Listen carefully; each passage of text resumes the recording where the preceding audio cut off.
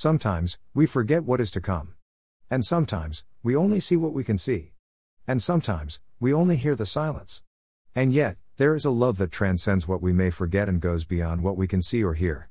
When I think of the words, "For God so loved the world," there is forgiveness in that love, there is restoral far beyond that which we have ever known, and there is a constant peace that goes beyond our current understanding, waiting for us who believe and trust in God's only begotten Son, Jesus the Christ, who loved us so much that he chose to pay the price to redeem and being us back to our Holy Father again.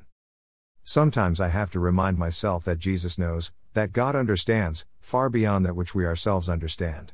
He knows our limitations and is mindful of the weakness and slowness of our minds and flesh.